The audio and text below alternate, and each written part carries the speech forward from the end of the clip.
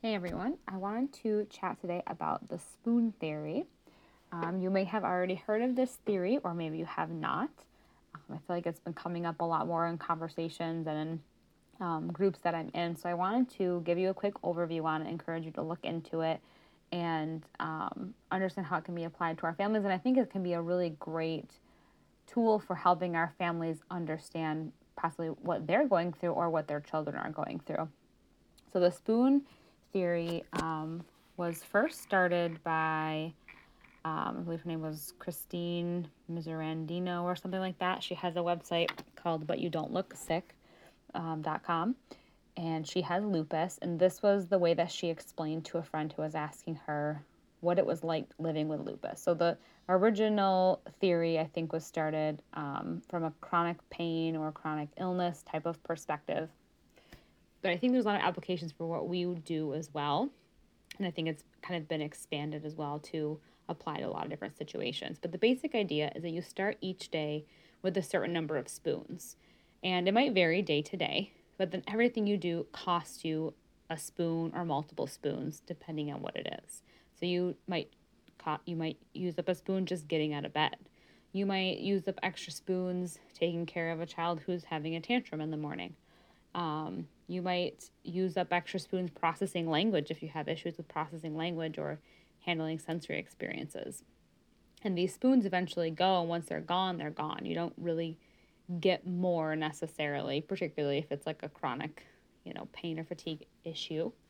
So the idea is that you have to think very carefully all day about how you're going to use these spoons. You are literally budgeting spoons, and there's a real big mental demand that comes with that. Whereas the rest of us, assumingly us neurotypical people or people who do not suffer from chronic fatigue or pain, don't have to worry about that. We have relatively endless spoons.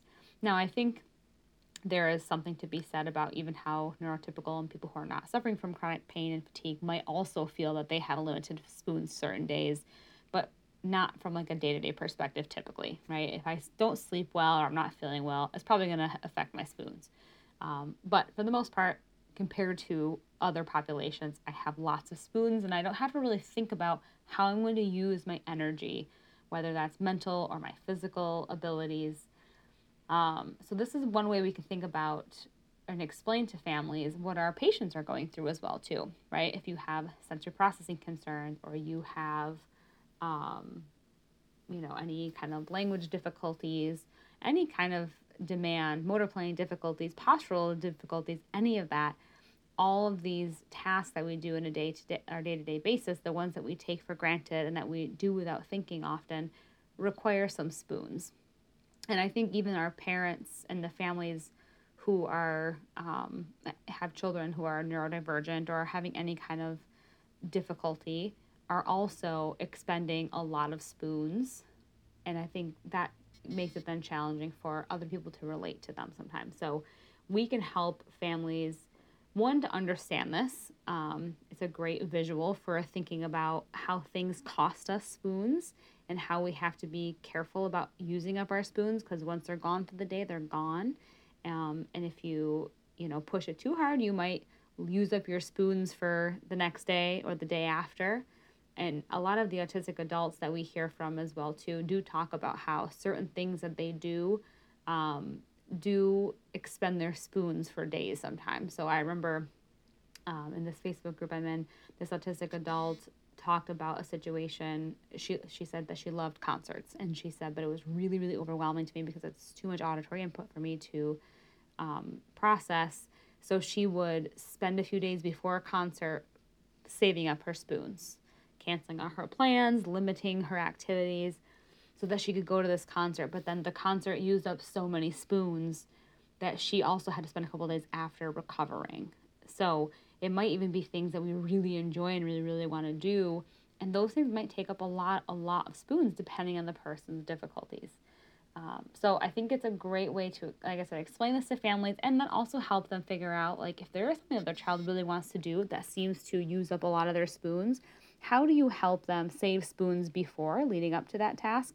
And how do you also let them recover their spoons afterwards? And this could even be for the parents too. Maybe certain things that the parents want to do with their kids is using up too many spoons. So it's just another way to think about it. I think it kind of goes a little bit hand in hand with our regulation cup that we've talked about, but the idea of having to budget that you only get a certain number of spoons and you have to budget how you use them, I think is a little bit more applicable to some situations that we deal with families. So feel free to check out her website, butyoudon'tlooksick.com. And if you Google spoon theory, there are a ton of visuals out there as well too. So maybe if there's one that really resonates with you, or if you find a great one, we can put it on the Google Drive as well too. We can also make one. I like them always to be specific to our patient population. And as of yet, I have not really found one, but we could certainly create one if there's interest. But check it out, and if you have any questions, let us know.